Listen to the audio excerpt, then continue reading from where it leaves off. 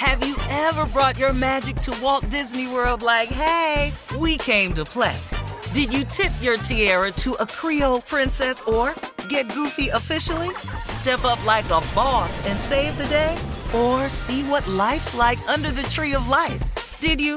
If you could. Would you? When we come through, it's true magic. 'Cause we came to play. Bring the magic at Walt Disney World Resort. All right, y'all, it's spring, and you know what that means. It's time to start planning our summer festival traveling. Yep, it's time to get into my Airbnb bag cross-country, a.k.a. Time to visit my homes all across the country. And you know what I never think about? Why not list my own spot on Airbnb and host some folks at my house? I mean, my house is cute. Yes, let's make money while we're spending money. Just trying to help you out, man, because your home might be worth more than you think. Find out how much at airbnb.com/host. Tired of not being able to get a hold of anyone when you have questions about your credit card? With 24/7 U.S.-based live customer service from Discover, everyone has the option to talk to a real person anytime, day or night. Yes, you heard that right. You can talk to a human on the Discover customer service team anytime. So the next time you have a question about your credit card, call 1-800-DISCOVER to get the service you deserve. Limitations apply. See terms at discover.com/creditcard. Questlove Supreme is a production of iHeartRadio. This classic episode was produced by the team at Pandora. Man, this is a treat. One of my favorite personalities in the world of media. You know, there's always that person that you credit for putting you on to something. I'll just say that, you know, Donnie Simpson, from his days on radio to as the host of Video Soul on BET back in the 80s and 90s. He's always been a hero, always been such a music fan. This was the first night we were meeting him. He couldn't have been cooler. One of the nicest, most genuine music lovers ever. This is August 2nd, 2017. The great Donnie Simpson. Yeah, I'm getting my professional voice on. Questlove Supreme Classic. Donnie Simpson. Ooh la la. Let's go.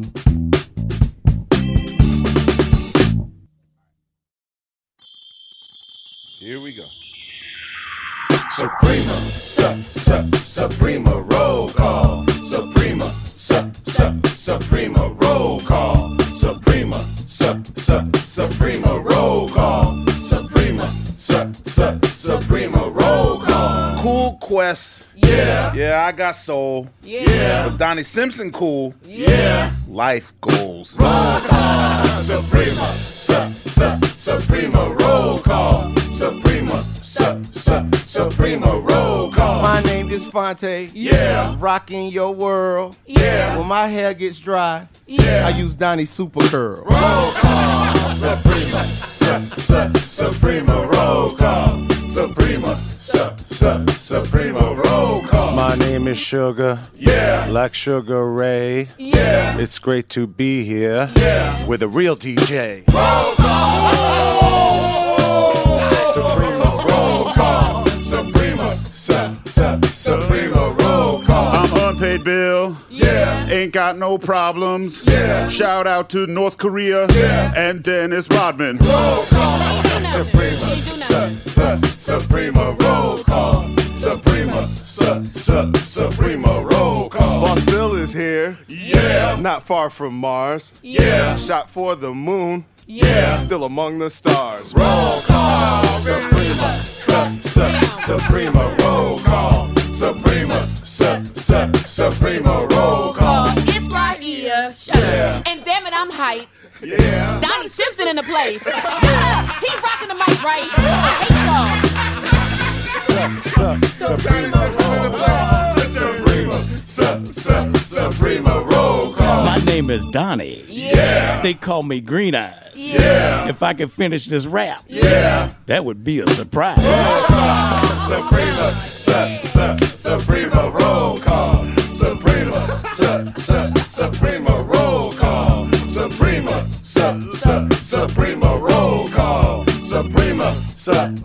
Suprema roll call. Yo, you peep out. She Yo, trying to, so good. That you was trying so to call good. audible with Donnie Simpson in the place? It's the same thing. Come on, man. Tell the truth. You gonna say Donnie Simpson's here, right? I said it's written down. Okay, Donnie whatever. Simpson in the place. Anyway.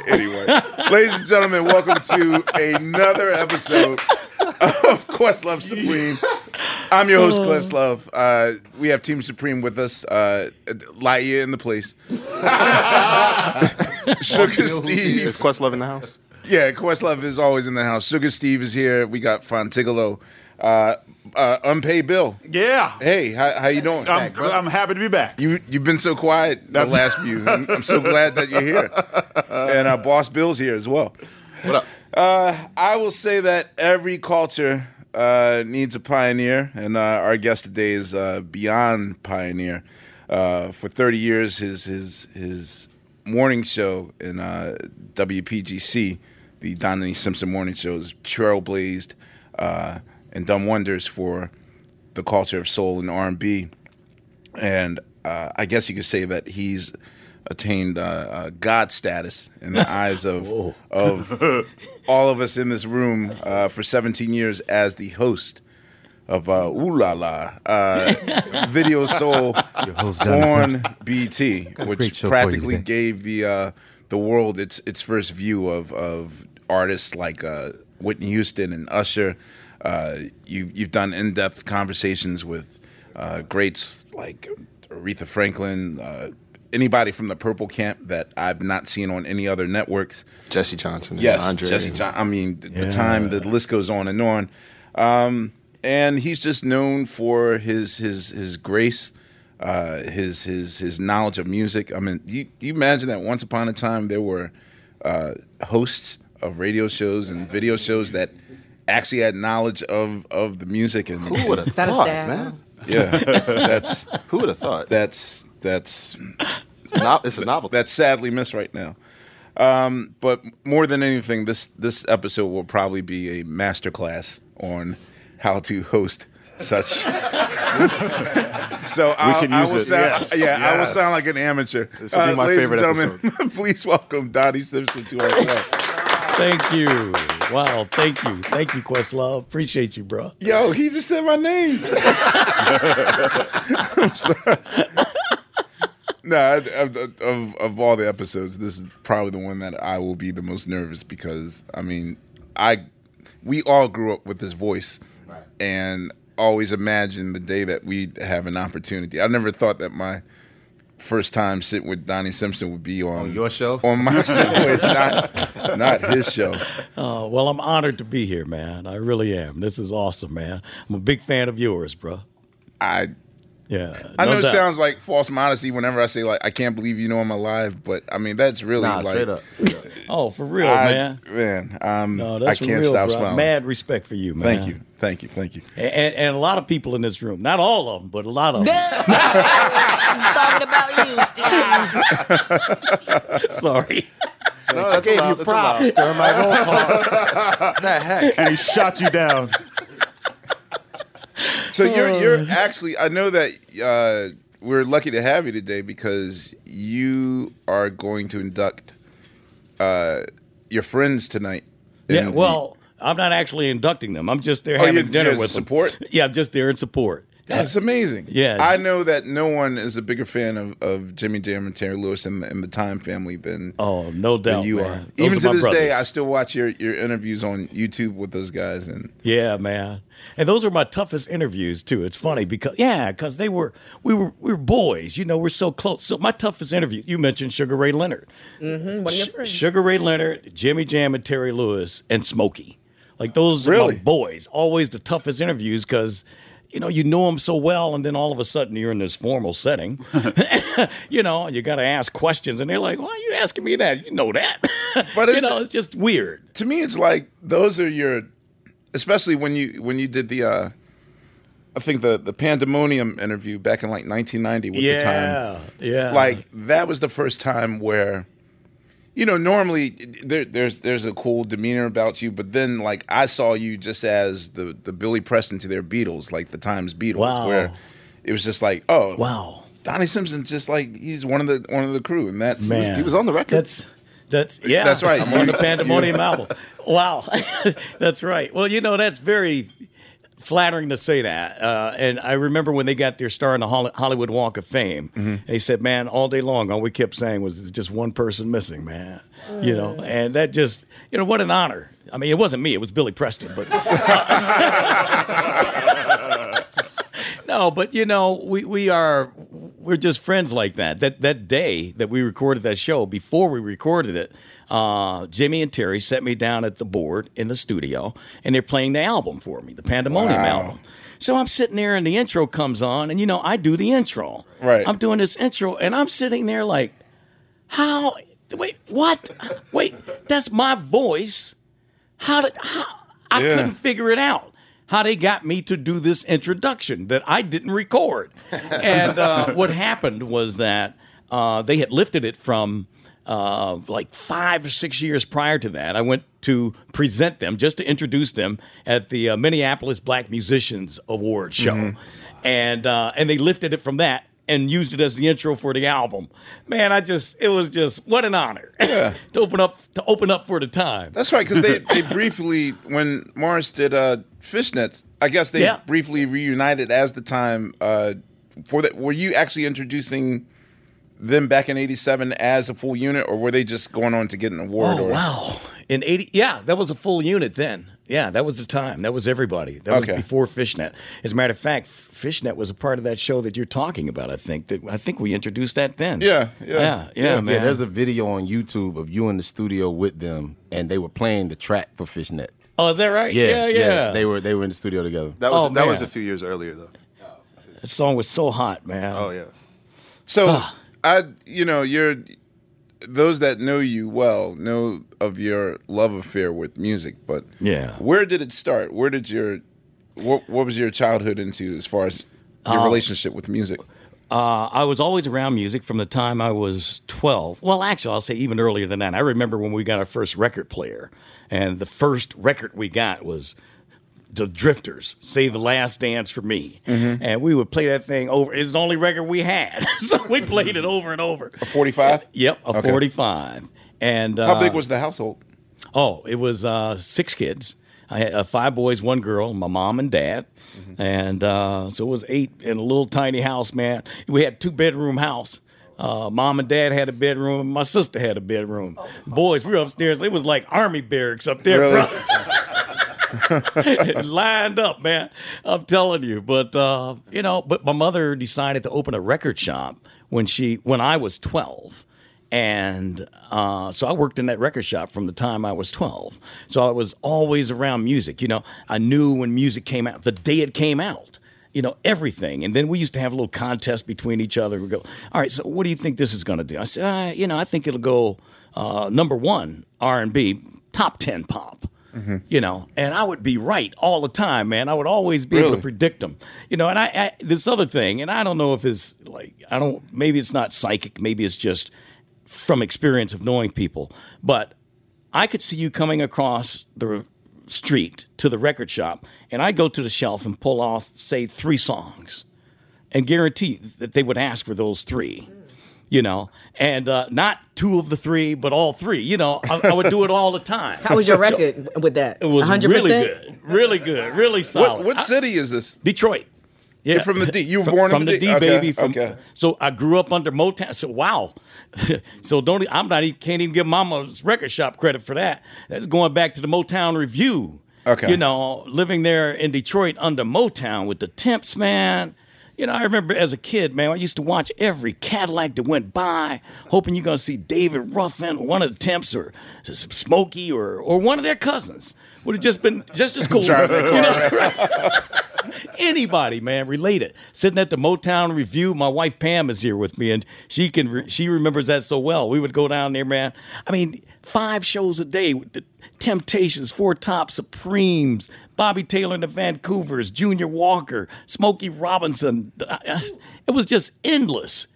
So to grow up under that, how could you not have a love for music, man? And so I was just always in that.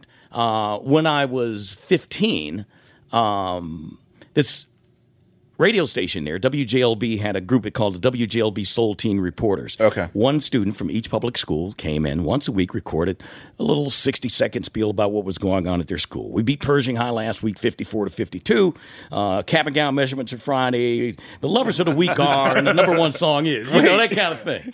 So I thought it was an upfront. I was like, wow, that's amazing. So they had asked me to do that for my school. And so I kind of wasn't interested at first, but finally, my mother one day had a live broadcast with a local DJ who came out and did his show from there, from the record store. And, man, I went into that booth and saw him doing his thing, man, and he's sitting there patting his foot to the music, man, and grooving. And I was like, man, I could do that, you know. And that was the very day I fell in love with radio, that I said, I'm going to do that. And so I went and joined the reporters, and I got so popular from these little 60-second things that ran once, maybe twice a day, that I was more popular than the DJs because I was this kid with a heavy voice, you know. And so they started putting me on weekends for 3 hours on Saturday. And that lasted for about 2 months. They fired the guy who did 8 to midnight weeknights and asked me to sit in for him for 1 week to give them time to find somebody else. I sat there for 7.5 years. Wow. Really? A teenager with a radio job. Oh, yeah. I mean, I couldn't even do my whole show live because I couldn't work past 10:30. You know, so I used to go in after school, man.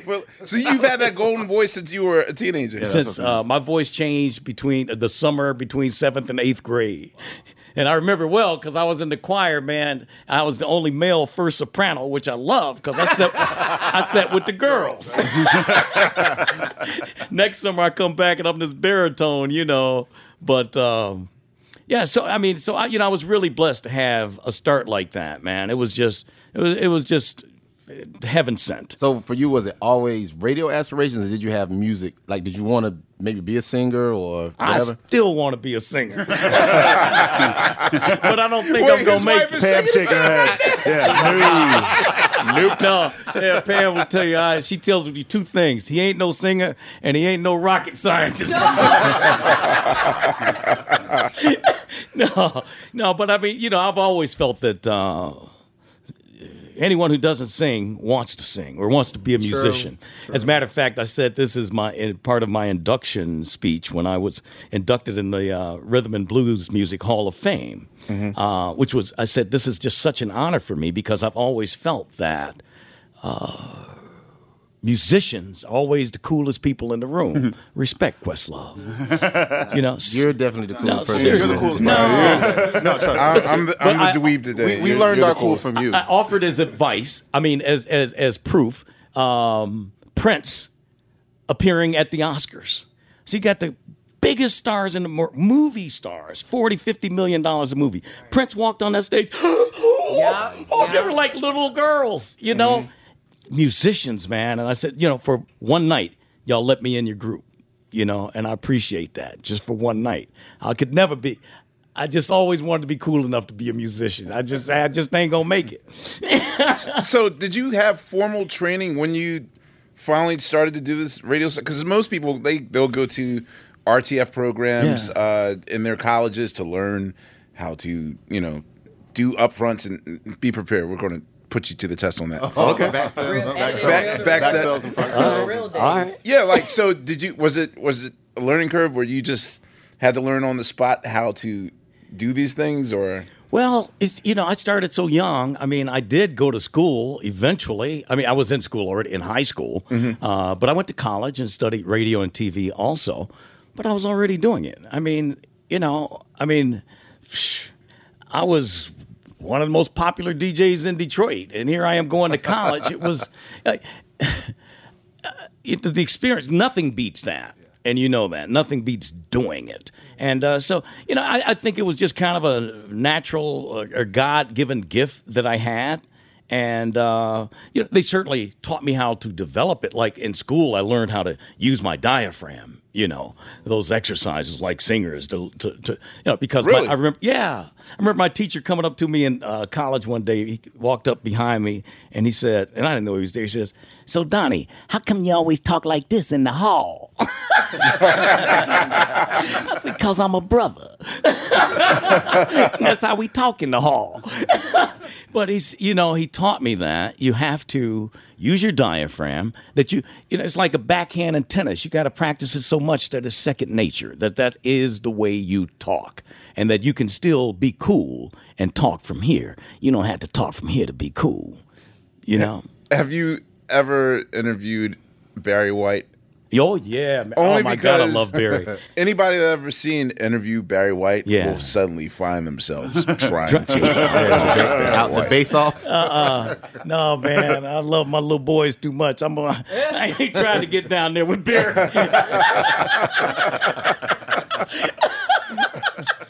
Okay, so this is whenever we have anyone that has notable radio experience on the show, we ask them to front sell or back sell a song. Okay, all right. It's been you and Steve. Tell him the song, though. You have to. I'm putting. No, I don't even want to. He'll know what the song is. Hit it. Okay. Watch him kill it. Now, see. Now I got to pick the perfect song with either a short intro or a long intro or middle intro. What should I do? I think a long intro would. Longs are easy, just so they're easier, but whatever. No, but what if it's that's okay, Barry White's musician? What if it's Barry White's Ecstasy lyric next to me? That's a 1 minute 2 minutes, right? That's a 1 minute 6. Oh, okay. Temptations. Papa was a Rolling Stone. It's like 216. So okay, and I had a jock work for me that actually hit that post once. Wow. Really? Wow. 216. It's like, man. So wait a minute. If there is long space in the front, are you expected to fill every last ounce of it? No, I don't think so. Well, that's interesting because I think most radio people feel that you do. But to me, I love music so much that sometimes the music. So should you talk all over Love's Theme by Barry White and the Love Unlimited Orchestra? Okay. No, I mean, some of the music is so beautiful. It's vocal in itself. You know what I mean? It has a moment where the intro is over, the song is started. Okay. Yeah. Are you ready for your? I think so. Let's front try sale? it. Here we go. Ooh, it's Magic 102.3. You're listening to Donnie Simpson, hanging out with Questlove. We got my boys on the stage now, man. These dudes do it right. It's gonna get hot in here. Not hot enough for Morris to sweat. He doesn't sweat, he just condensates on Kiss.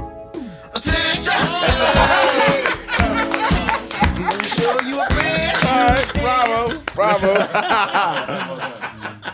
So does this also mean that you have to study the song? Yeah.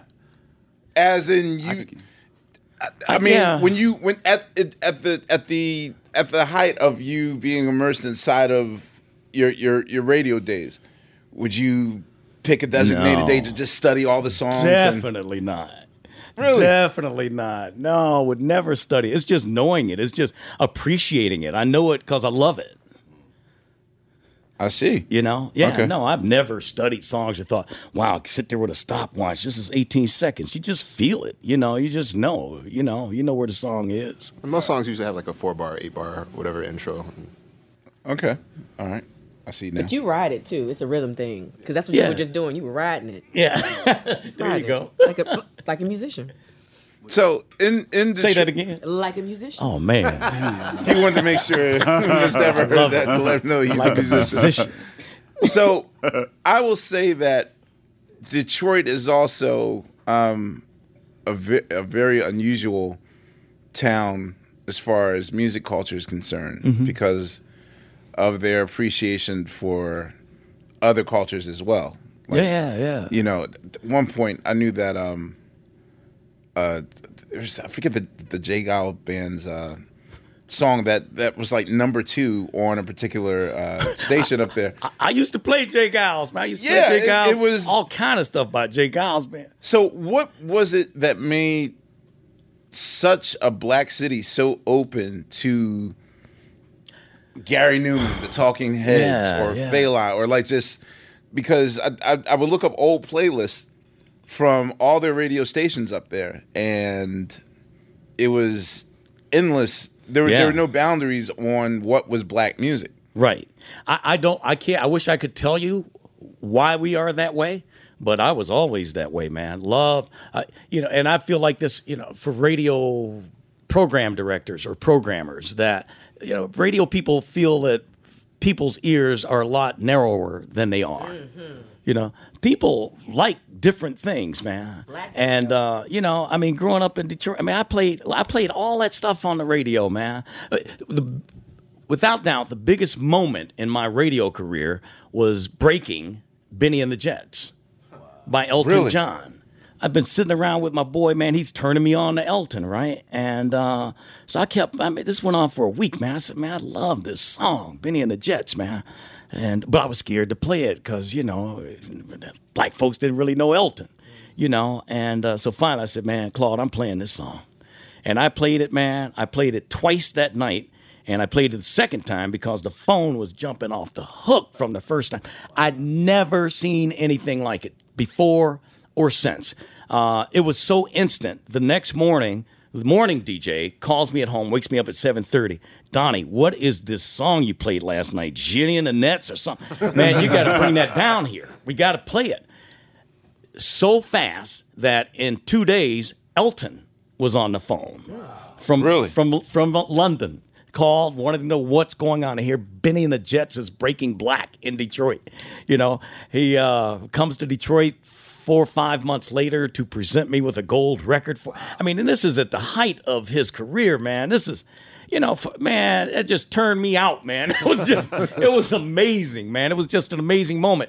And I always use it, especially now when I tell that story. It's important because it saddens me that there are young people in radio now with good ears that can't express themselves musically. Mm-hmm. That's sad to me, man. You should be able to have a moment like that to come in. DJ, I'm supposed to be turning you on to music. So is it understood then that whatever radio station you go to that you have that some kind of freedom in that way where you can play what you can take out in that way. Okay. You have freedom to play whatever. Absolutely.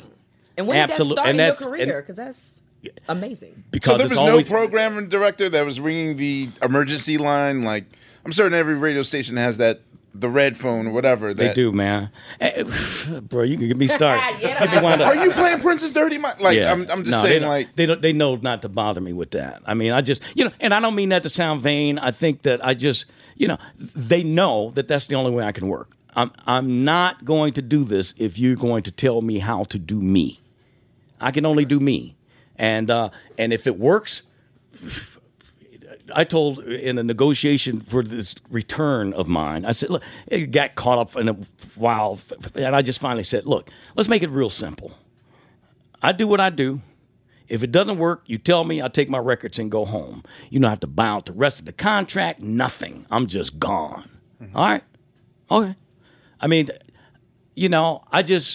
I have to have that kind of freedom, man. I'm a look out the window kind of guy, man. How does the day feel? Mm-hmm. Because it's a spirit that connects us all, man. A computer can't do that. You can't tell me that this song works today. This day feels a certain way. I used to get it when I did the morning show, man. Once an hour, I would get out and walk around the building just to smell it. I need to smell the day. And I know it may sound strange to people. This dude is weird. Not in this room. But yeah, and you got to have that to me, And as far as like calling jocks, I programmed WKYS in Washington for 12 years. And it was, you talk about a meteoric rise. And I kind of bumped into it. I wasn't trying to program. I never wanted to program. I just wanted to be a jock. But the station was in 16th place. We were losing so badly. And they said, what's wrong with the station? I told them what I felt about it. And I said, well, will you do that? It's like, wow. Yeah, okay. I felt like I can at least do better than 16th. Man, we went from 16th to number 1 in 9 months. And it was just with feel. I don't have anything against research. Research is cool as long as you use it. Don't let it use you. It's just another tool if you want to use it. But I remember this programmer coming to me once, had done this big research project. He's paid like $65,000 to research all these songs. And he came to me and he said, man, do you know what the number one song tested for us was? I said, Marvin Gaye, Let's Get It On. How did you know that? I was like, I'm a brother.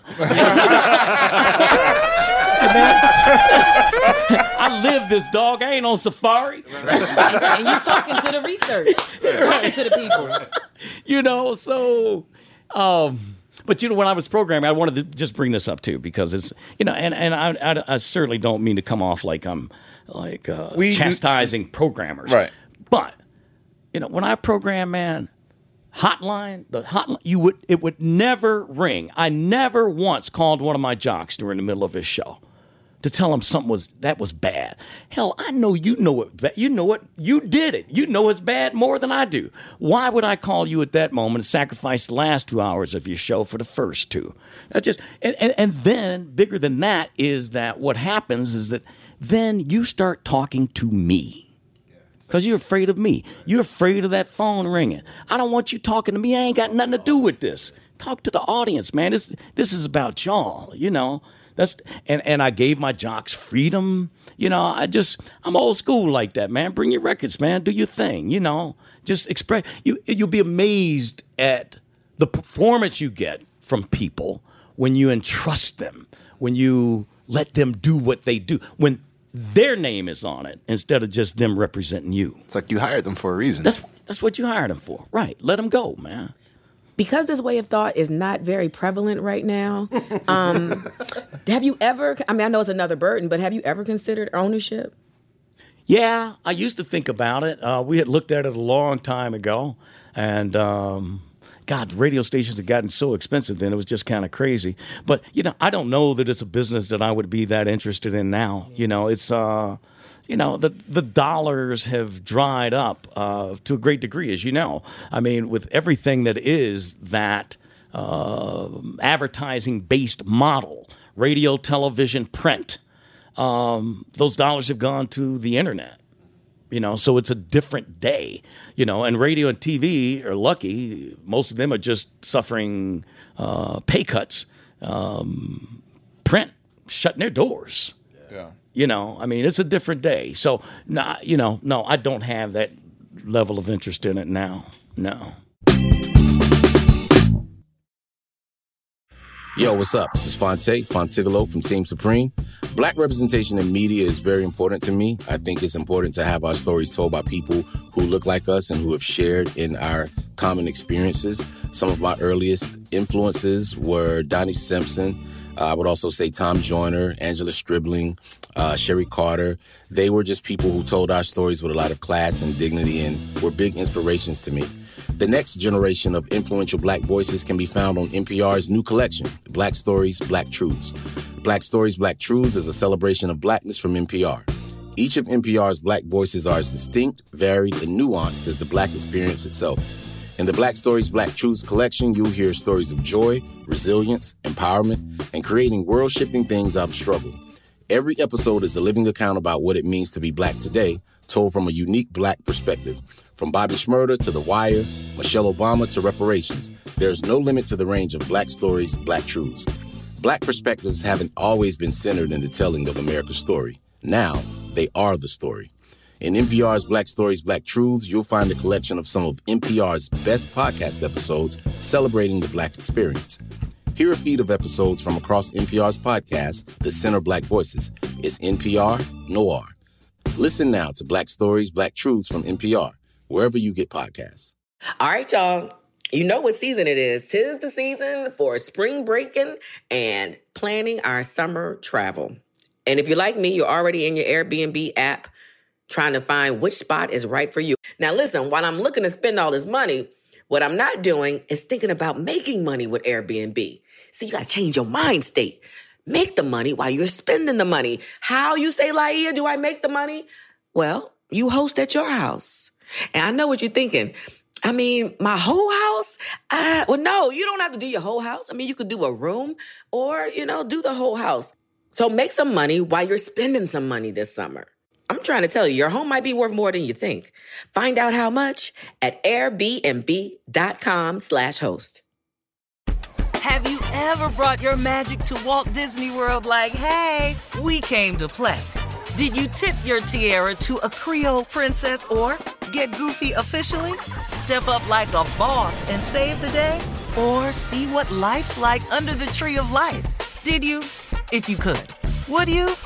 When we come through, it's true magic. 'Cause we came to play. Bring the magic at Walt Disney World Resort. Speaking of the you breaking Elton John and Benny and the Jets, what were some of the other notable artists that you had a first thing? Like, I feel like this person's the next one. Well, I have a gold record at home that says, "Thank you for being the first to play Whitney Houston." You give good love. Wait, I literally only pulled that out the. I thought you knew that. No, I was like, oh, I know you gave Whitney Houston. Well, I saw her when she first came to Video Soul. Yeah. I remember that interview. But do you remember Sade? Yeah. First interview with Sade. Her first interview, I think, I know in America, if not on television, period, was with me. Wow. I certainly don't want to sound like I started all of these careers. Dude, God, this is why you're here in the chair. This is a master class. No, seriously. There's a lot of artists that we probably wouldn't know about if we hadn't seen them on Video Soul. You were introducing them to us. So you were a very important part. Well, it's thank you, and you're allowed to toot your own horn. No, and I won't. But it's so flat. I had Big Daddy Kane on my radio show yesterday, and he was telling me, he says, "Man, I just want to thank you for the first time I was on Video Soul, man." He said, "I was so nervous, man. I couldn't believe it." But he said, "What blew me away was that I came in there, man, and you treated me like all the other artists. You treated me with respect." And I thought it would be just like, all right, we got this rapper in here. Let's get the rap thing out of the way. He said, and it was just so different, which blew me away that he thought I would treat him, as I told him on the air yesterday. I said, Kane, man, if President Obama walked through this door right now, or the janitor, they're going to get the same level of love and respect from me. Right. Believe that, So, but it's always fascinating to me that so many artists come up to you and tell you what you meant to their careers. I remember going to see New Edition one night. This is 25 years ago. No, not New Edition. I'm sorry. New Kids, not the New Kids on the Block.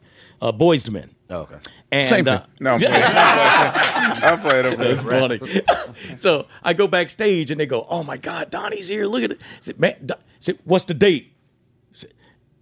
April, whatever, 1987. They all knew the date they came on Video Soul. It was that significant to them, I remember that episode. That was when they sang "Oh Mary, Don't You Weep" a cappella. Yeah, is that right? And they wore the tan You remember jackets. better than me. Wait, because I was in the Motown Philly video. So even me and my parents were like sitting there with a VCR open, like the video's going to come on because this is the first time that I'm seeing the video. That was, and we all went to high school together, so that was like a moment. Yeah. Like someone from my homeroom classes that still owes me $2.35. Wanye, thank you. Is legit, like on Video Soul. Yeah, it meant something to sit on that couch, and that's flattering. That's really an awesome thing. I want to ease into Video Soul. How were you convinced you didn't totally abandon radio when you did Video Soul. Oh, no. You did both, but did you figure that, okay, it's time for the black version of MTV to come to fruition and I want to be a part of history? No, well, this has not happened. I mean, it wasn't my creation. I got a call from Bob Johnson asking me, or actually it was Jeff Lee, his right-hand man, said, we're starting this show called Video Soul, and we'd like for you to host it. At the time, I was still doing radio, of course, but I just started doing TV locally in D.C. for the last 2 years. I was a sports anchor. George Michael. Yeah, I was George Michael's backup for George Michael Sports Machine. Yeah. So, it was cool. I mean, I enjoyed that, but I like music. Sports is not what I do. So, anyway. Thank you. Go ahead. No. So unpaid bill ain't even paying attention. Sports ain't your thing either. That's actually how I know you. I went to school down in College Park, Maryland. Oh, really? In late 80s, early 90s. So I was watching the George Michael sports. Oh, wow. Cool. The Dream Machine? Sports Machine. Yeah. So sports machine. He's sports legend Donnie Simpson. Yeah. So anyway, they wanted me to do this show, and I'll be very honest with you. My first answer was no. No, I didn't want to do it.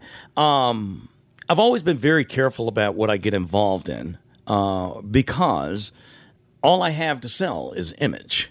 So I'm very protective of that. It's got to be right. And BET, in its infancy, wasn't a pretty baby. Okay,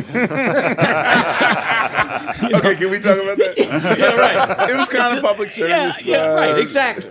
Public access. Right, so I didn't want to do that, but I thought about it for 2 days, and then finally, the bottom line became that this is our first black television network. If you have something to offer it, you have to do that. Period. Let's go. And so I'm glad I did, man. I mean, it was, it was amazing. When we first started, we were in 1.5 million homes. When I left, that number was like 45 million. Now it's like 100 or something. I mean, it's just crazy, and, it put me in black houses all across this country, and not just black. I didn't even know about your radio career. I just thought. Most people around the country don't. They're shocked when they find out I do radio. Yeah. But it was really something special, man. It was, Terry Lewis, we were talking about it recently, and he was saying how that I was just telling him about the love and respect that I get and how it just blows me away, every time. And he says, it's because you mean something to people, that you represented a time when music was fun, the videos were fun and all of that, it was clean fun, and you represent that time. It's like, well, I never thought about it like that. Absolutely. But, it's, I remember one night VH1 did a series called Black in the 80s, and they had interviewed me for it, and so they told me it was coming on, so I watched it that night. It was an hour long, and the first 15 minutes they did Brian Gumbel, the first black to host a early morning national television show. Mm-hmm. Then they did Arsenio Hall, first black to host a late night talk show.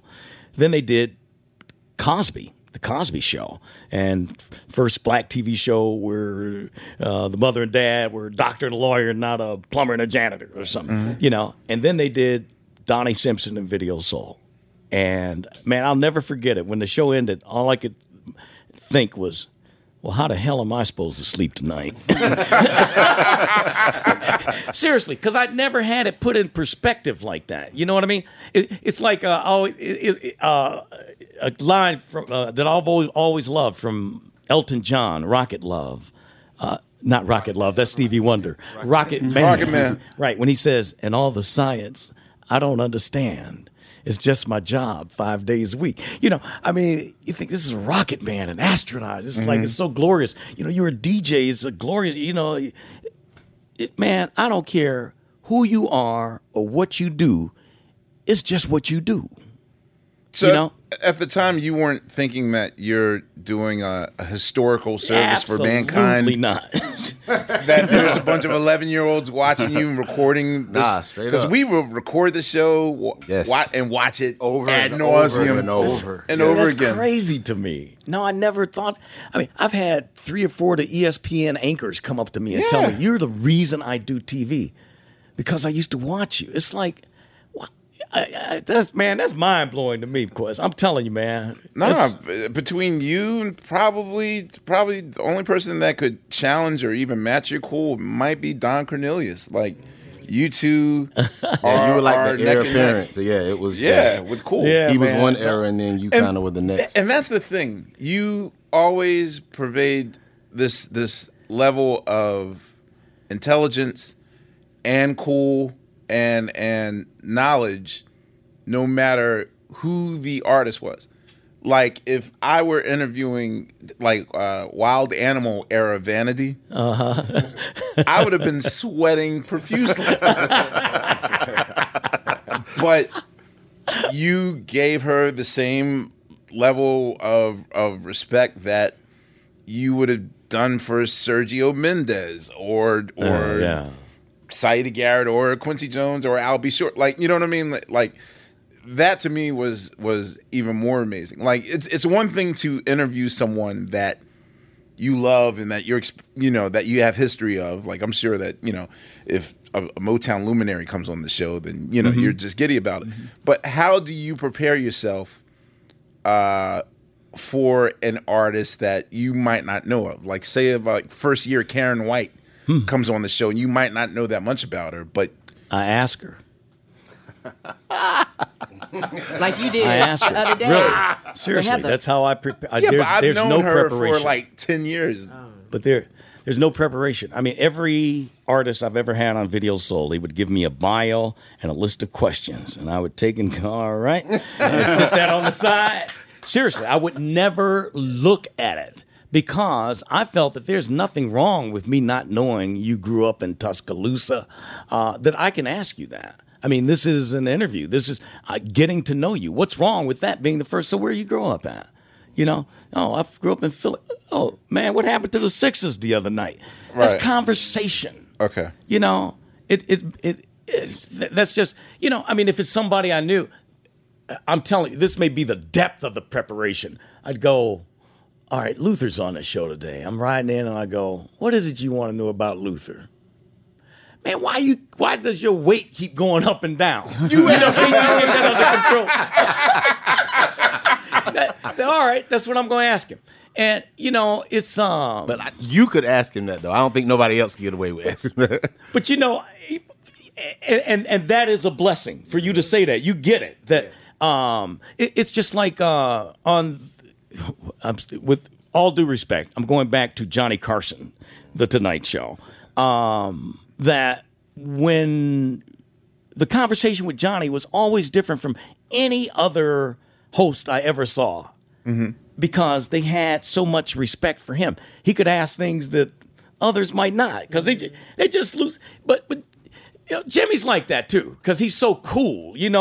When you're cool with people like that, man, and they feel you and it's real, it's not staged questions. And, when you've read the bio, the chances are I'm going to ask you a question based on that bio. It's something that you've been asked 1,000 times already before. What was your first interview on? Do you remember your very first interview on the show? Who was your first guest? Absolutely. My very first interview was with the Fat Boys.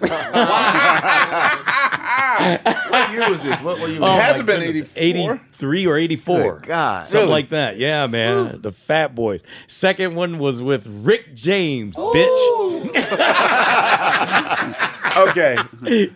What was that like? Okay, we've yet to have a potential off the chains guest. We're kind of entertaining that. Like, all of our guests are either like super legend or we've worshipped them. Yeah. But okay, Rick James is a perfect example.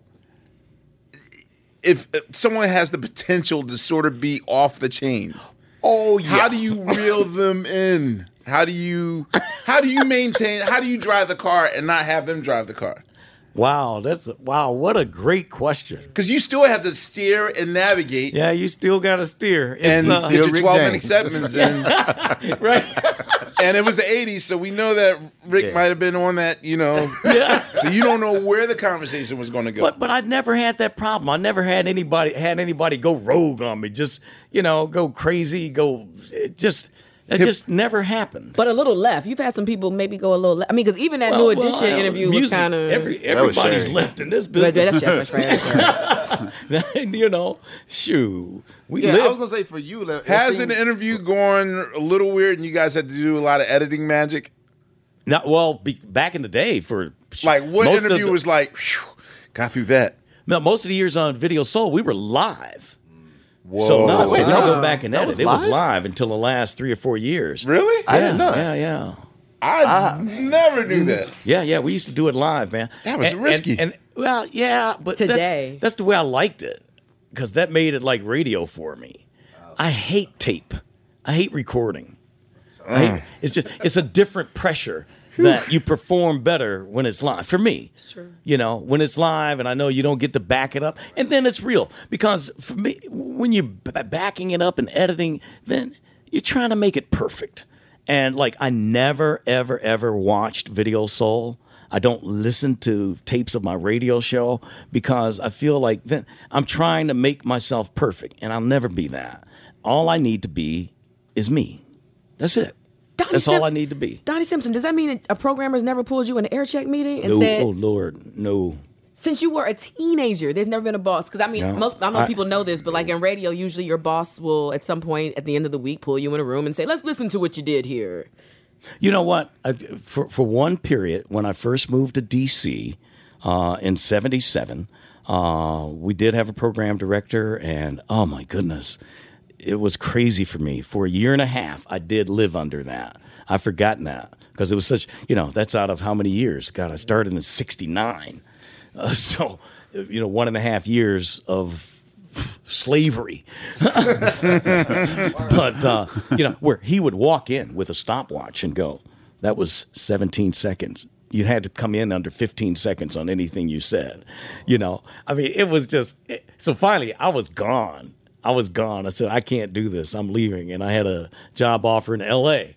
And so they offered me the music directorship to keep me. So I stayed. And then I worked under this music director. My music director he's a brother, but he had so much.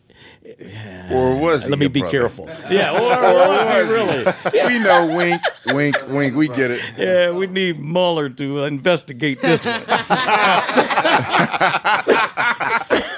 But we would have our record meetings or every week, the music meetings, and he'd go around the room. I was the music director under him. He was the program director. And I had 2 assistants, and both of them were political appointees. This is D.C. Wow. One was David Brinkley's son. The other was this senator's son. Oh, and no. He'd go around the room. He'd play, I'd never forget this one. He'd play Beast of Burden, Rolling Stones. Right. So he goes, so John, what do you think of that? Oh, I love it. I think it's great. Dave, what do you think? I think it's great. Donnie, what do you think? I think it's great, but we can't play that shit. Thank you. That ain't no Benny and the Jets. Yeah. Right. I mean, I love it, but it's got to fit, brother. So I ain't gonna, can I assume that was the single after Miss You? Were you guys playing Miss You? No, that was before Miss You because Miss You came after? As I recall it, because I played Miss You as a program director. Okay. So I wasn't programming then. Yeah, I'm pretty sure we could check the records. Okay. I always thought Miss You was first. Yeah, I think that's the way it went. Okay. Because I played Miss You. That works. Beast of Burden does not.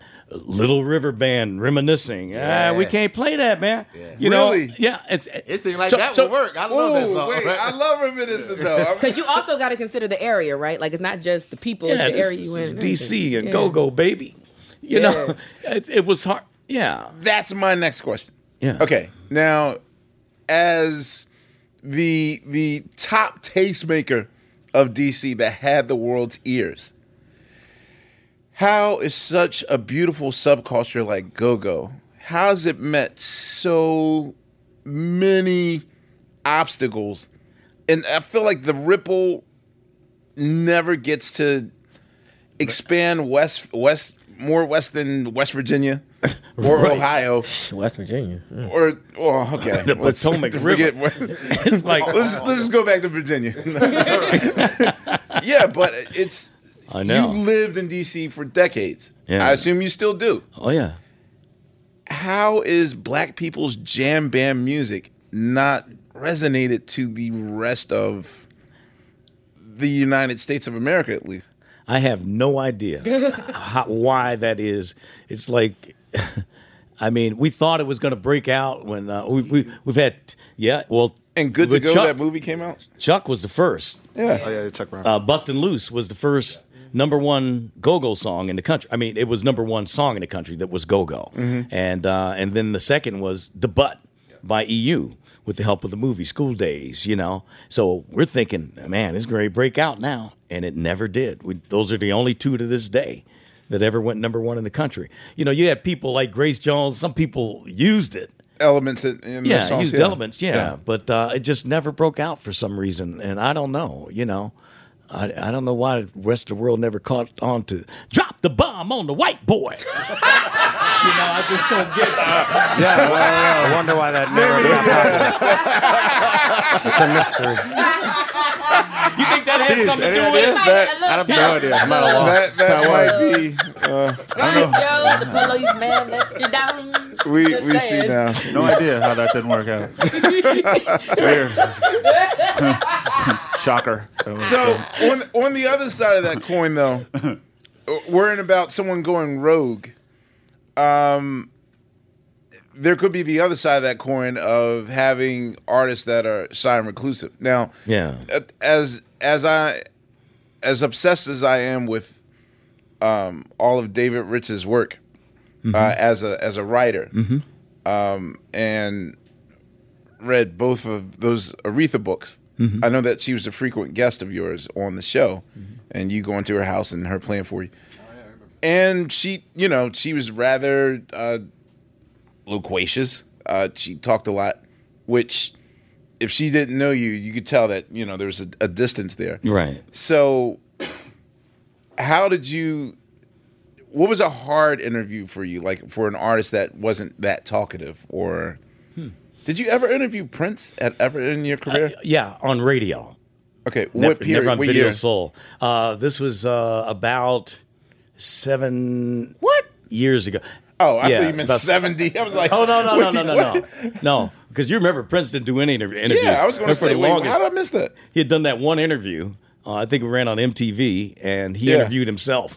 Right. Actually, I was watching a clip on YouTube today of you introducing that on Video Soul. Oh, is that right? Yeah. Yeah. So no, and it was Prince and Michael were the only two artists that I always wanted to interview, but never got to have them on Video Soul. But even though did you ever get to know them off of? Yeah, I was about to say. Oh yeah, me and Prince were friends, and as a matter of fact, the night you referenced earlier when we went to Flight Time for the Pandemonium album for the time, we partied at Paisley Park that night. You'll love this story. This is so funny. Yes, bring the story. That Wednesday, we were recording Video Soul. I had David Bowie on the show, and who was so cool. And so after the show, we were talking, and I was telling him I was going to Minneapolis that Friday to do this time thing. And he says, I'm playing Minneapolis Friday. You ought to come to the show. I said, all right, cool. I'm there. So get my buddy to go with me, Sugar Ray Leonard. So we rode to Minneapolis. And we do the thing. I don't recall. So casual. That's a good line. Wow. That's so casual. That's me and Ray hung every day, man. That's my boy, still to this day. But so anyway, we get to the show that Friday night, and they had set like 8 seats at the soundboard, right? So we go to sit in our seats, and so I'm going by, and I bump this lady in front of me, and I said, "Excuse me, ma'am." And Prince turns around. Wow!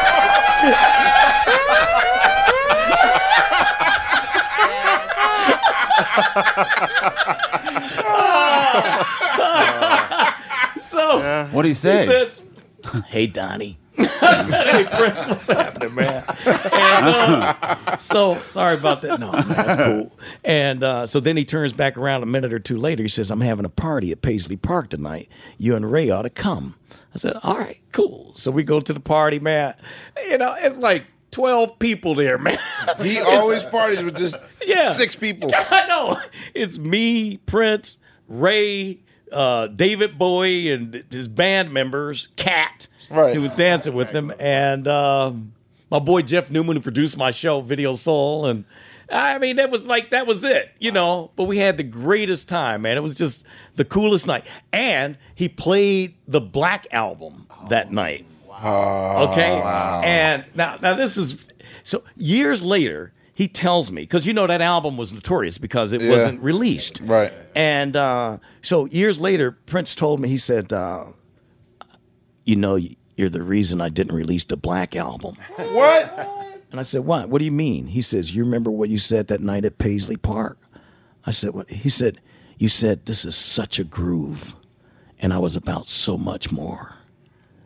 Wow. And I thought, wow, is he serious? Or is he just... Damn you, Donnie! Seriously, that was really deep to me. Because that is what I said. It's like, man, this is such a groove, you know? But what Prince needed to know is that you could be about that much more, but I can't hear it. I don't hear lyrics. I hear groove. I hear vibe. I hear feel. You know, I know where it is. But, man, it could be 30 years later, and I'll be like, damn, that's what they were talking about.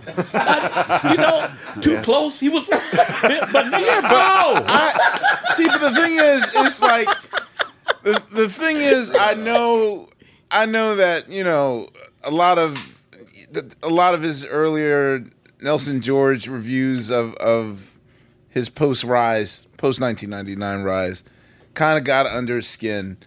And that he didn't want to be that philosophical, and he just wanted to let y'all know that he was still down. Mm-hmm. And that was his statement of letting y'all know, like, yo, I'm still down, and this is me. And you validate it, you're still down because that's such a groove. And, yeah. But maybe there's that itch in his soul that's just like, I gotta say the deep statement, and right. And we're stuck with Love Sexy. Damn. But one track, Love Sexy. I got to tell you, this is going back to something you said earlier, but it's so cool that because Jimmy and Terry are my boys, and my mom introduced me to the Time. That's who told me about the Time. How?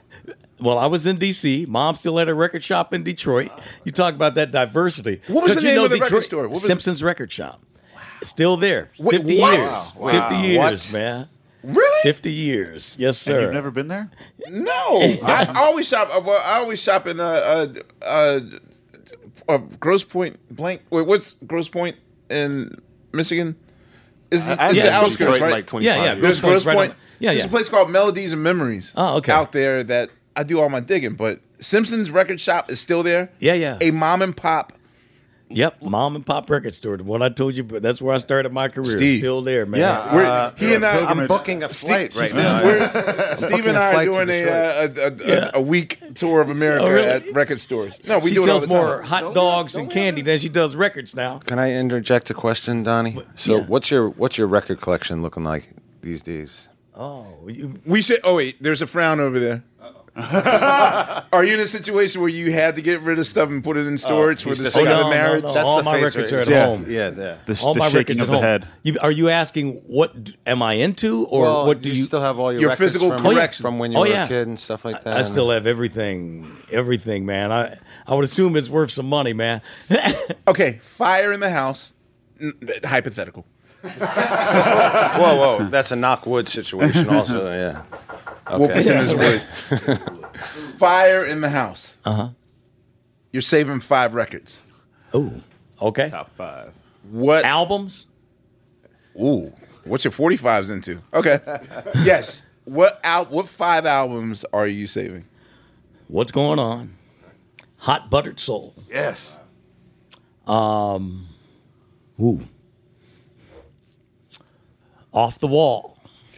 Wait, now before you name the last 2, I also mean that I'm certain that you have rare items of your collection as well. Can't we just save his whole collection? We'll all show up at the fire and help him get the fucking records out.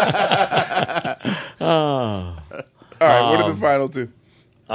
Goodbye Yellow Brick Road. I got one more. Woo! That's hard. Oh, look at they all fighting. They trying to get out the fire. Oh, wow. One left. Oh, ooh, God, I got Marvin. Let's see. Fire's burning. Okay. Stevie's Anthology. I'm cheating now.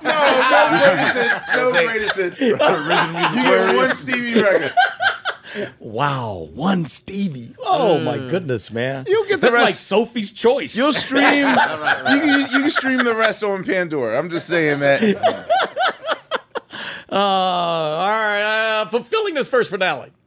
That's the Stevie Wonder record you chose? I don't know. You put me under pressure. That was a great crescendo. So what would be your Stevie? I mean, what would you say? That's weird. No, because out of the Genius period, that's my least favorite Stevie record of the Genius period. Really? It's the one I know the least songs on. I know it, but I mean, So besides Creepin', what's the top? Is it Music of My Mind? For me, I don't know why I like Music of My Mind out of the 5 of them. Because it was the first of the 5. No, but even then I was like 1. So, I mean, it was the first of the 5. He was just more raw in that. It was the first of the 5. And it was the... Or do you count first. Where I'm Coming From as the first of the 5? It was the first of the 5. Yes. The first record I ever bought was by Stevie. Uptight. Really? That's the first purchase I ever made of music. The first, your very first record? Yep, because that's before my mother. I didn't buy records for long because she opened a record shop and then I got in the radio. But I paid 69 cents for Baby, Everything Is All Right. So 45s were 69 cents back in, yeah. Well, that came out 66? 66 or 67. All right, y'all. You know what season it is. 'Tis the season for spring breaking and planning our summer travel. And if you're like me, you're already in your Airbnb app trying to find which spot is right for you. Now, listen, while I'm looking to spend all this money, what I'm not doing is thinking about making money with Airbnb. See, you got to change your mind state. Make the money while you're spending the money. How, you say, Laia, do I make the money? Well, you host at your house. And I know what you're thinking. I mean, my whole house? Well, no, you don't have to do your whole house. I mean, you could do a room or, do the whole house. So make some money while you're spending some money this summer. I'm trying to tell you, your home might be worth more than you think. Find out how much at airbnb.com/host. Have you ever brought your magic to Walt Disney World like, hey, we came to play? Did you tip your tiara to a Creole princess or get goofy officially? Step up like a boss and save the day? Or see what life's like under the tree of life? Did you? If you could. Would you? When we come through, it's true magic. 'Cause we came to play. Bring the magic at Walt Disney World Resort. Tired of not being able to get a hold of anyone when you have questions about your credit card? With 24/7 U.S.-based live customer service from Discover, everyone has the option to talk to a real person anytime, day or night. Yes, you heard that right. You can talk to a human on the Discover customer service team anytime. So the next time you have a question about your credit card, call 1-800-DISCOVER to get the service you deserve. Limitations apply. See terms at discover.com/creditcard. Well, I also know that you as a concert spectator, that you've probably seen some of the best shows of all time. Ooh. Now, in your radio career, you told us about your childhood career, but what were the experiences like? Because I'm certain that you saw the very first Mothership Connection shows, like stuff we take for granted now, like the ideas of the Jacksons levitating or Earth, Wind and Fire levitating, all that stuff. Like, man, what concert will stay with you forever as far as like all the Michael concerts? Really? I mean, he's just the greatest ever to me. Yeah, without doubt. Michael, the Fire, see Earth, Wind, and Fire, man, in their prime, with Maurice, was amazing. The very first concert I ever saw in my life, James, Where? Cobo Arena in Detroit. What year? This had to be 67? Jesus. Something like that. Maybe 68. Did he do Say It Loud? So, no, it was before Say It Loud. So, Say It Loud, I'm Black and I'm Proud was 68. And James was my king. Right. And I used to tell him that all the time, man. you're my king. I'm your soldier. There ain't nothing I wouldn't do for you. And I meant that, man, because he taught me to be proud of who I was, my skin color, man. Say It Loud was the most significant song ever for me. There would never be a song more important than that for me, And so James gave me all that sense of pride. He had assists from Curtis Mayfield and, but it was James. So to see James in concert was just amazing early on. Because I remember as a kid sitting there at 12 years old. So, wow, I was 12. So that was 66. And all I could think of, I'm not a musician, so I don't know why, but I'm like, damn, this dude's got 2 drummers. He's going to wear one out. He knows that. One ain't going to make it. So, wow, I saw Sammy Davis Jr. That was amazing to see Sammy, Wow. Wow. You'll appreciate this. And I know it's shifting gears a little bit. Nope. But say it. People that I've had the opportunity to spend time in the studio with. Tell me. Okay. Now, of course, there are a bunch of them. But the 4 that just, when I think back on my life and my career, to just blow me away. Marvin. Whoa. Sly. What? Prince. Prince invited me in the studio one night, and that's rare. He didn't, Yeah. He didn't have people in the studio. And Stevie, to spend time in the studio with Stevie, man, it was just, oh my goodness. Can you speak of watching Marvin in the studio? Can you speak of watching Marvin in the studio? Well, actually, it's kind of cheating because he wasn't doing his album. He was recording the originals. He was producing the originals. Wow. Yeah. Did you know that? Yeah, because they did Baby I'm For Real. Baby I'm For Real. Just to keep you satisfied, right? Yeah, and they redid Just to Keep You Satisfied. Yeah. But Pam was with me. She was just my girlfriend then. She's my wife of 43 years now. Woo. But it's crazy because she only 44. It's crazy. I know. But I remember Pam saying to me, because Marvin was trying to show him how to sing the song, and she goes, God, why didn't he just sing it? Can't nobody do that. Yeah. But, Marvin, when he invited me to the studio, how cool is this? I'm hanging out with Ron Banks of the Dramatics. Wow. Yeah, me and Ronnie. Ronnie was my best friend and that side of the business, music. Ronnie was my best friend, all the Dramatics, but Ronnie in particular. And so we're riding down the street and we see Marvin going in his house, going up the driveway. And so Ronnie said, there's Marvin, man. Let's stop and say hello to him. I said, all right, cool. So we stop, and he introduces. He said, yeah, man, I listen to you every night, man. I was like, all right, cool. Wow. And he says, you ought to come and check me out in the studio. I said, all right, I'd love to do that. He says, well, I'm going in tomorrow night. He says, but here, let me give you this phone number. Call me tomorrow morning, man, because I'll get up in the morning and decide to climb Mount Everest, and I'll be gone. And he said it in such a way, it's like, I'm not trying to act like I'm eccentric or something like that. I'm just telling you, dog, you need to check because I do that. Right. That's how I roll. He's known for that. Right. He is known for that. Yeah, man. So not many cats know that Marvin lived in a bread truck for 7 months in Hawaii. Oh, yeah. Is that right? Right after Dream of a Lifetime came out. He took his remaining money. That was right before...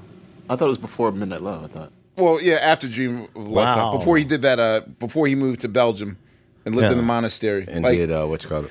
This is around 80.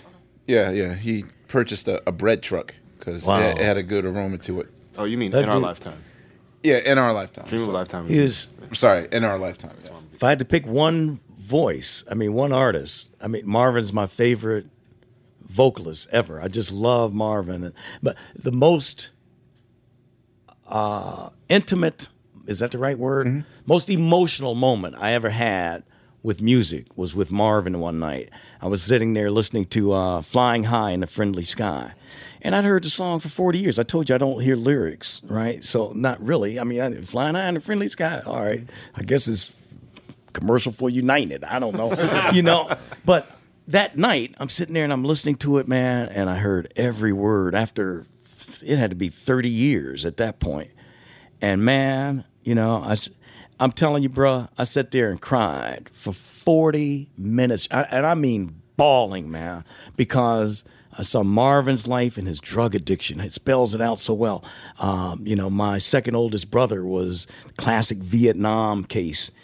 Came back from the Nam, decorated war hero, addicted to heroin, and watched that struggle that he went through and sent my family through. We all got touched by that thing. And, I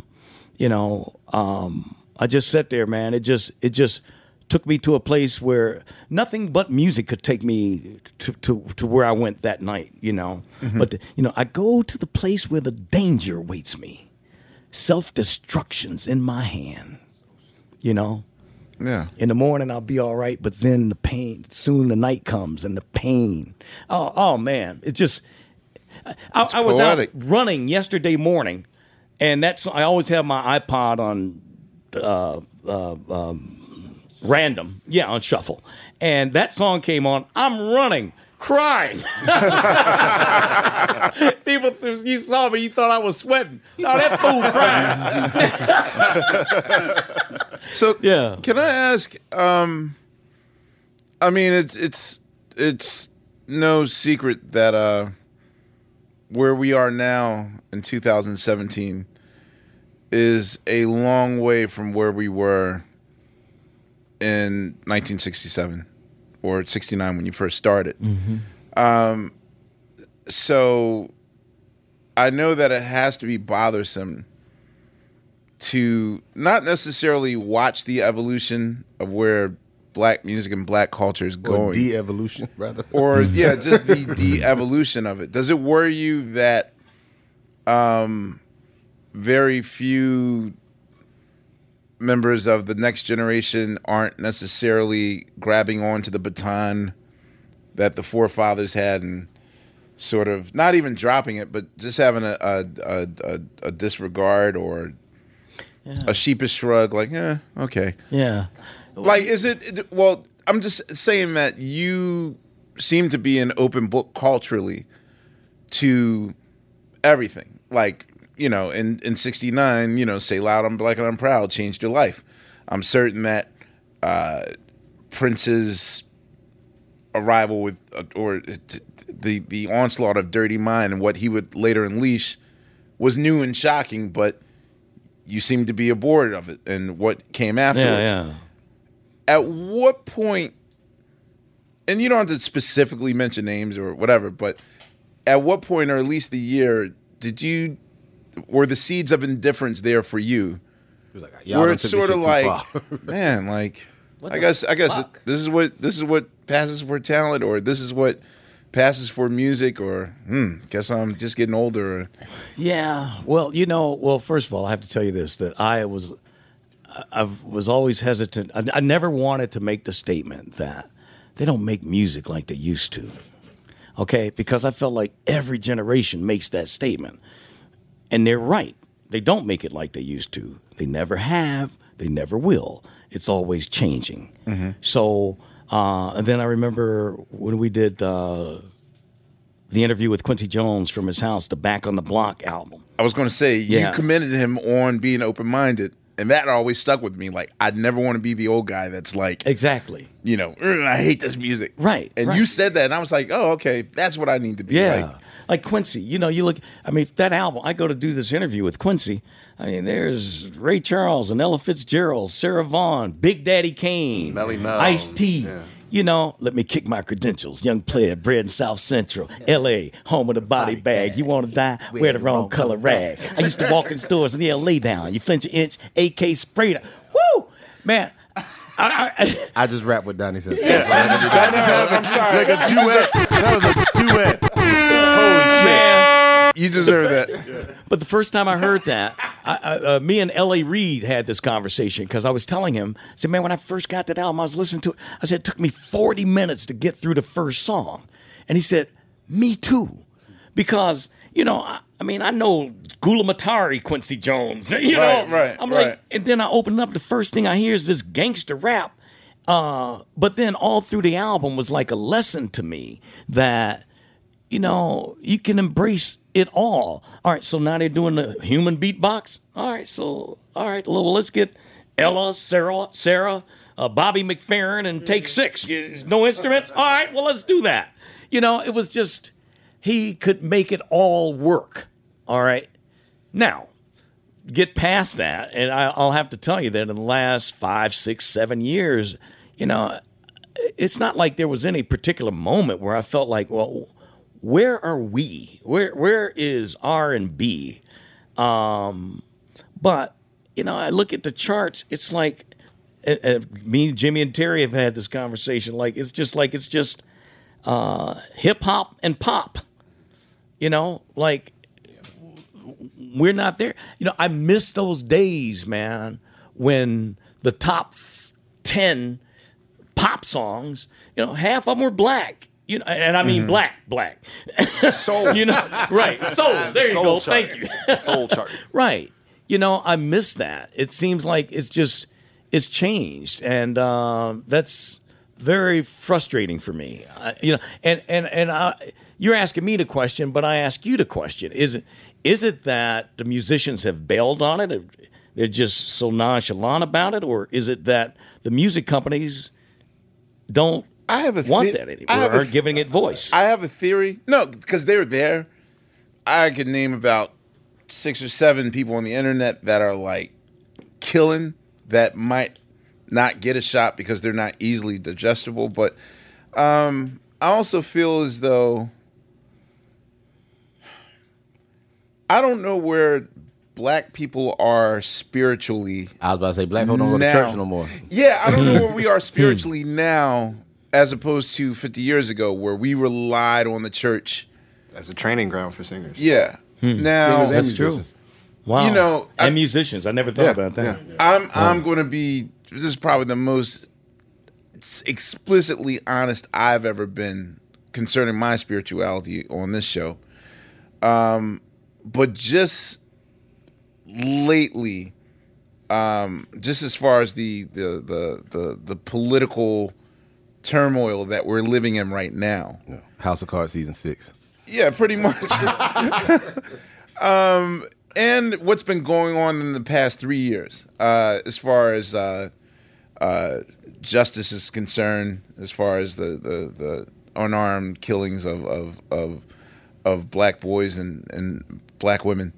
I used to question on Twitter, like, well, where's the spiritual center that says that this is wrong? Like, if the injustice that was happening in 2016, all those unarmed shootings were happening in 66, 67, I would have heard from the church from now. And I'm not saying that, okay, well, I'm maybe questioning, because it's so blasphemous for black folks that have been raised in the church to even have thoughts of atheism or whatever. But,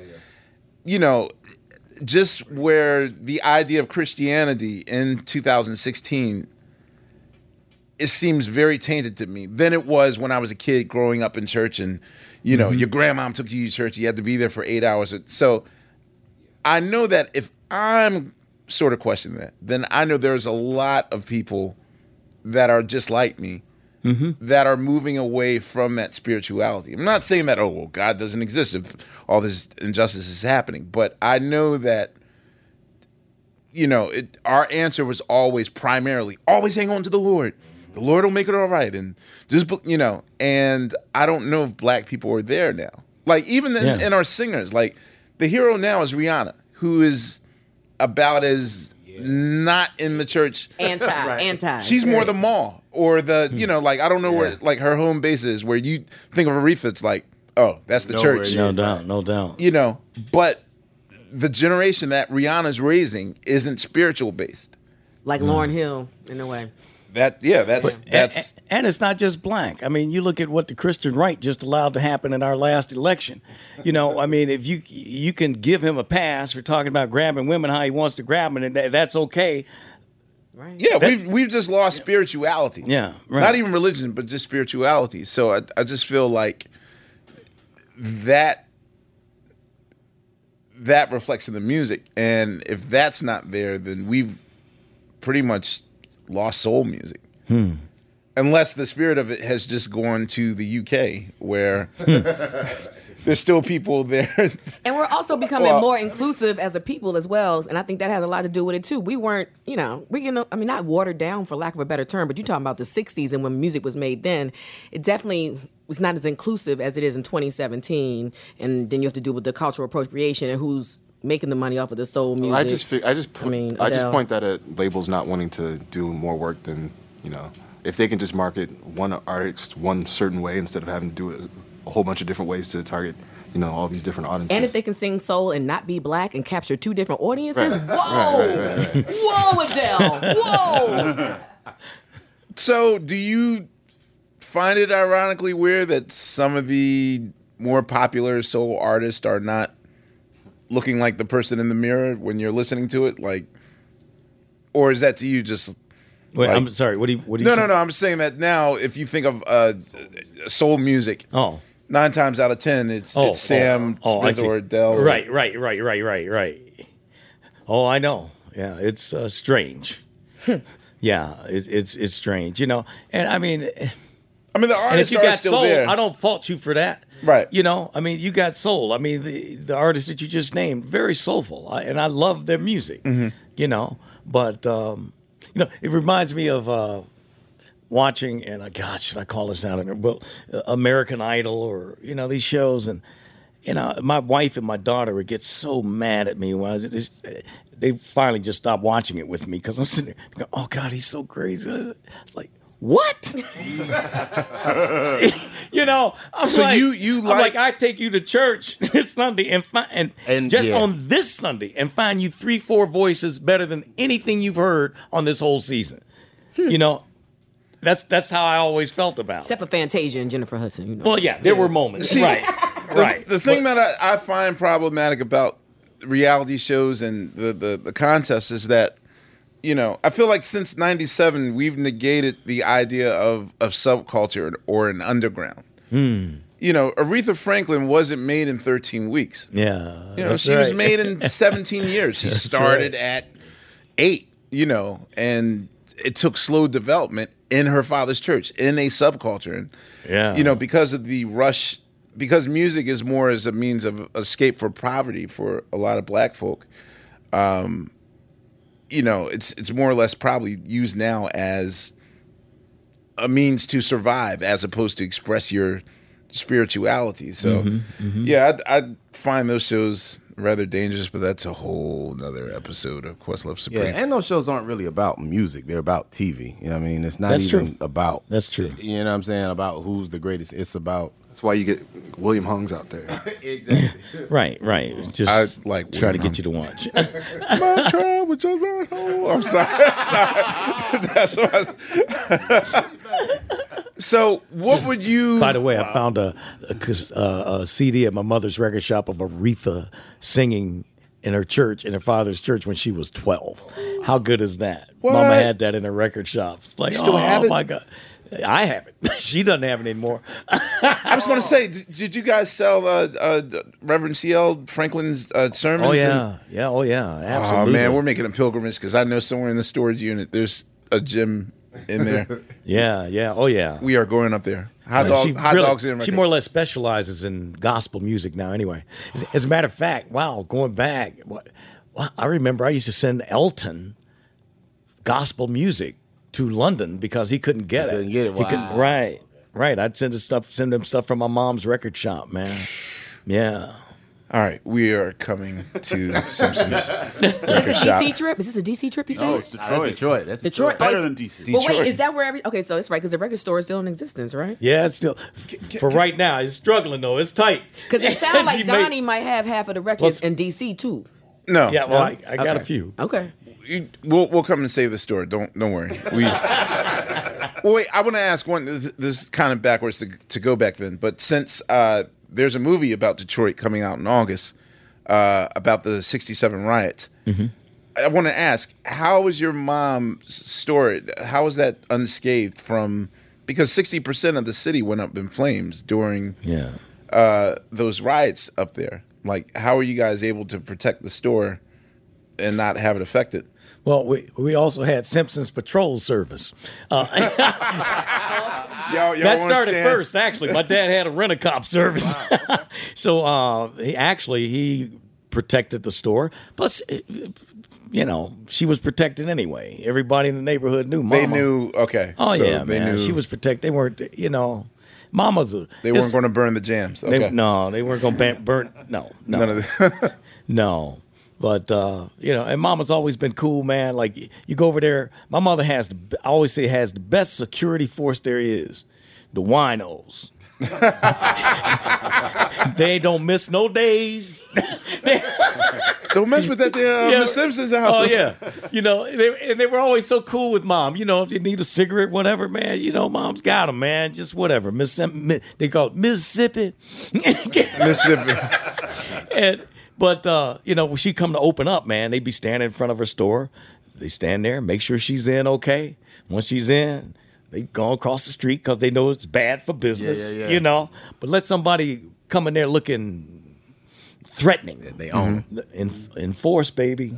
I'm telling you. What side of Detroit was it on? East or west side? East side. Yeah, not far east. Okay. Yeah. It's one east side, eyebrow up, not two eyebrows up. Right. Yeah.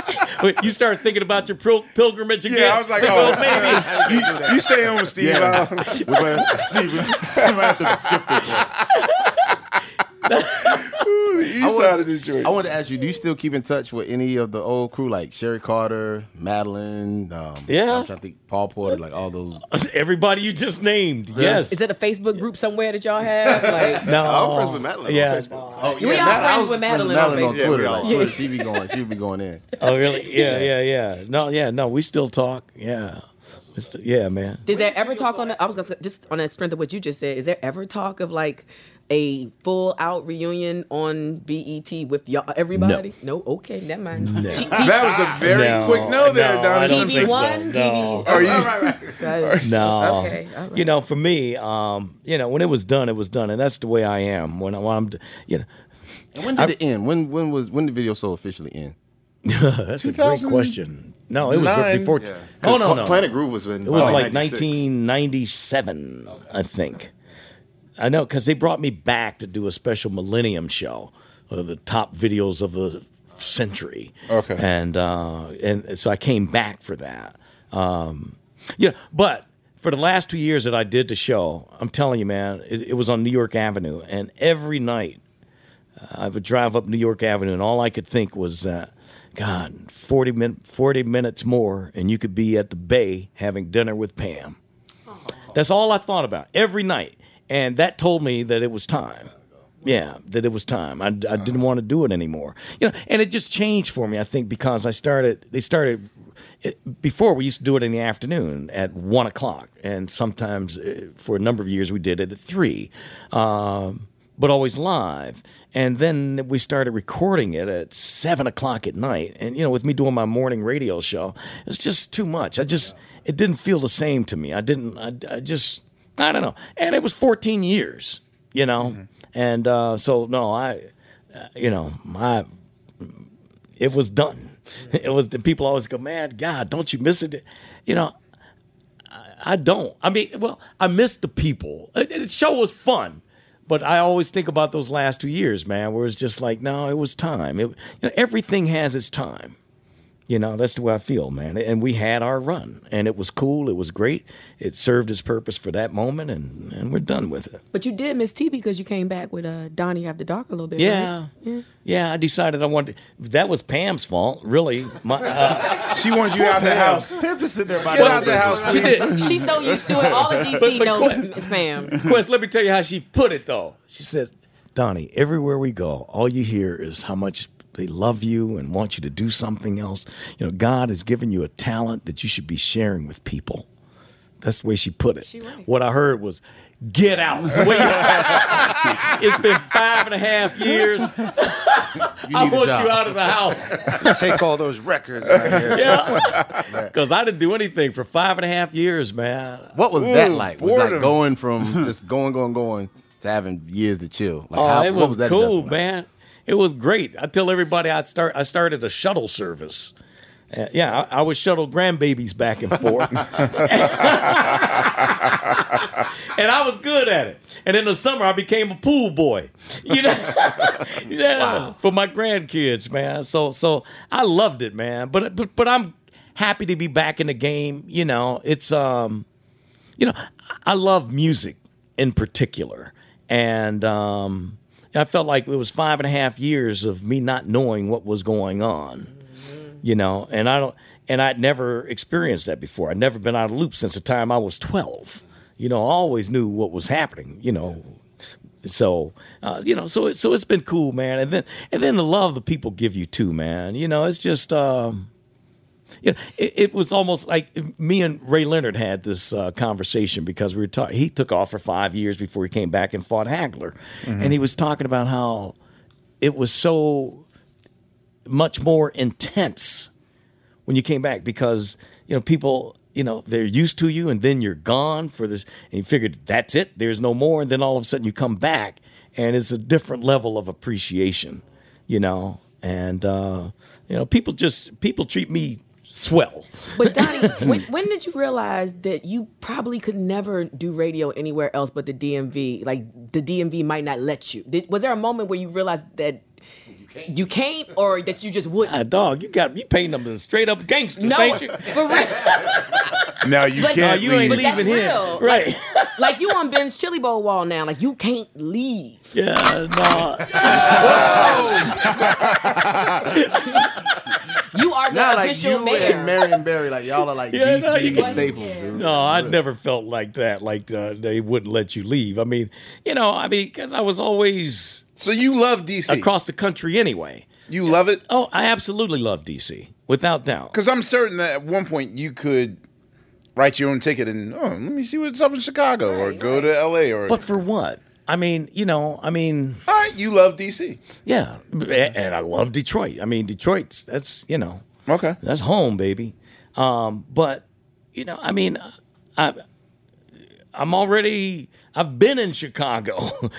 And BET Video Soul put me in every city in this country. Right. I don't need radio to do that. Okay. So I've never felt the need to leave to go do. That's another reason why I've never felt pressured to do syndication. I was going to ask if you... BET put me in more homes than syndication could ever put me in from radio.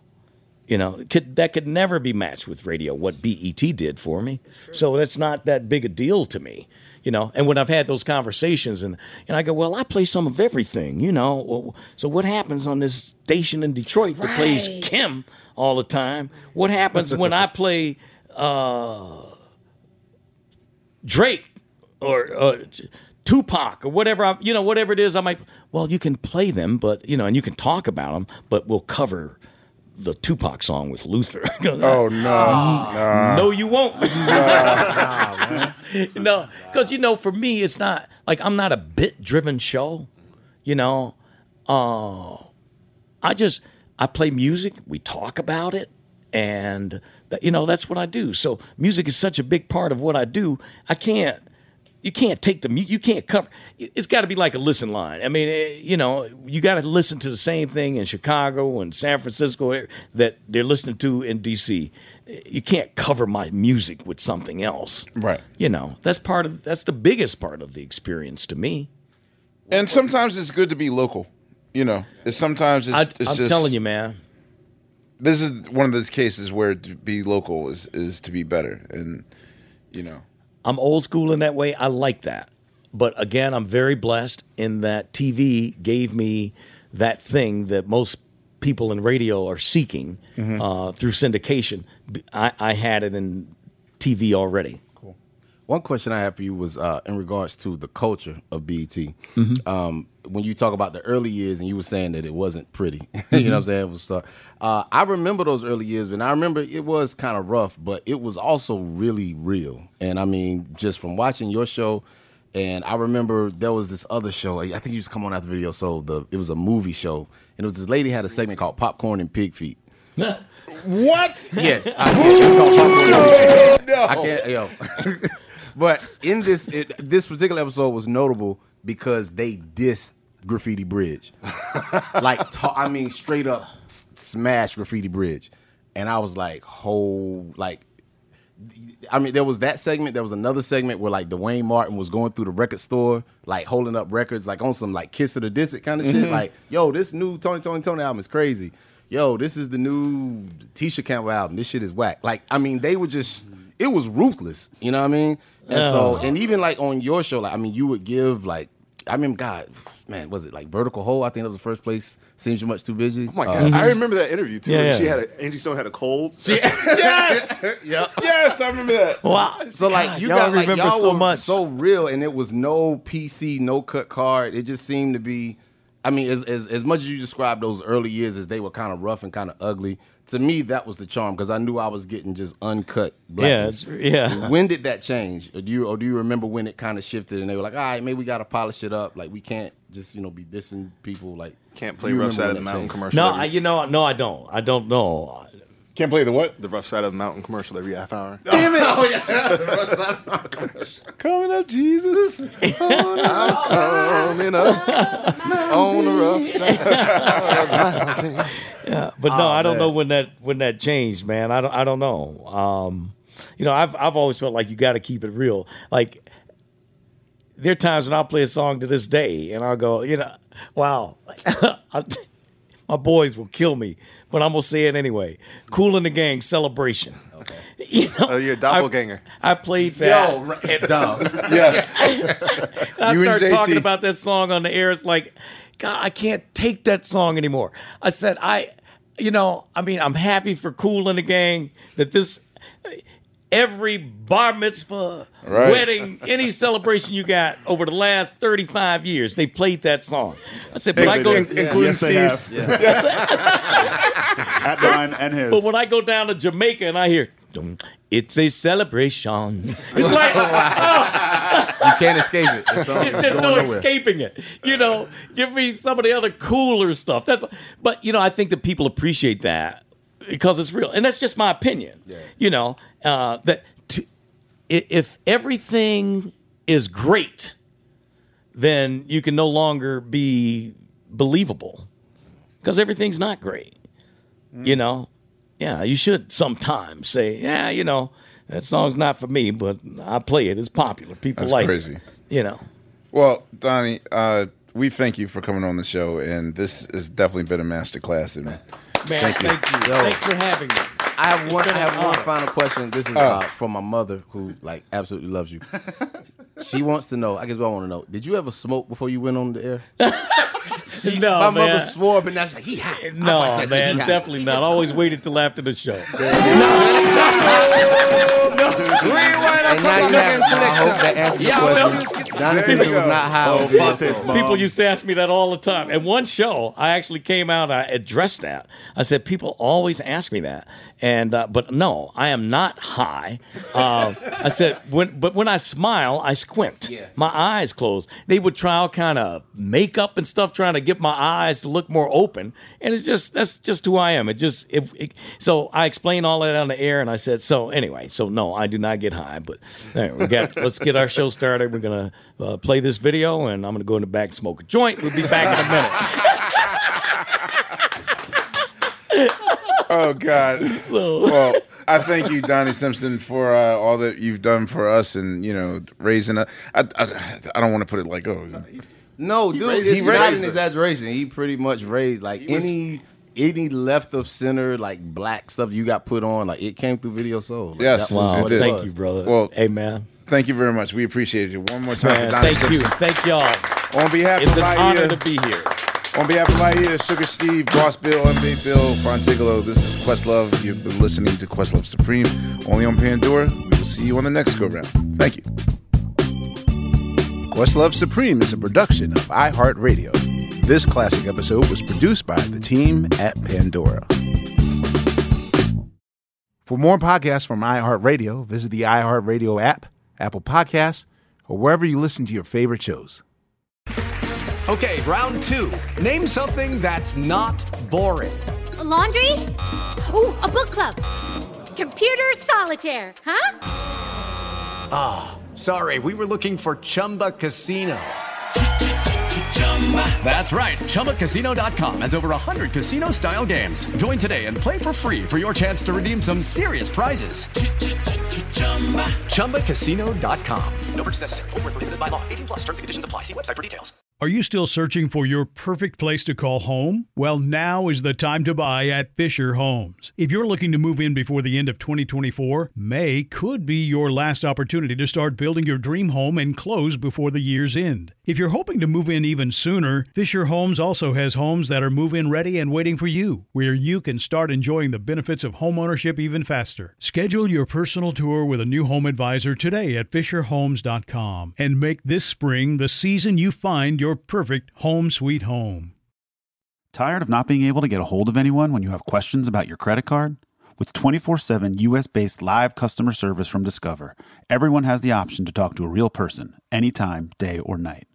Yes, you heard that right. You can talk to a human on the Discover customer service team anytime. So the next time you have a question about your credit card, call 1-800-DISCOVER to get the service you deserve. Limitations apply. See terms at discover.com/creditcard.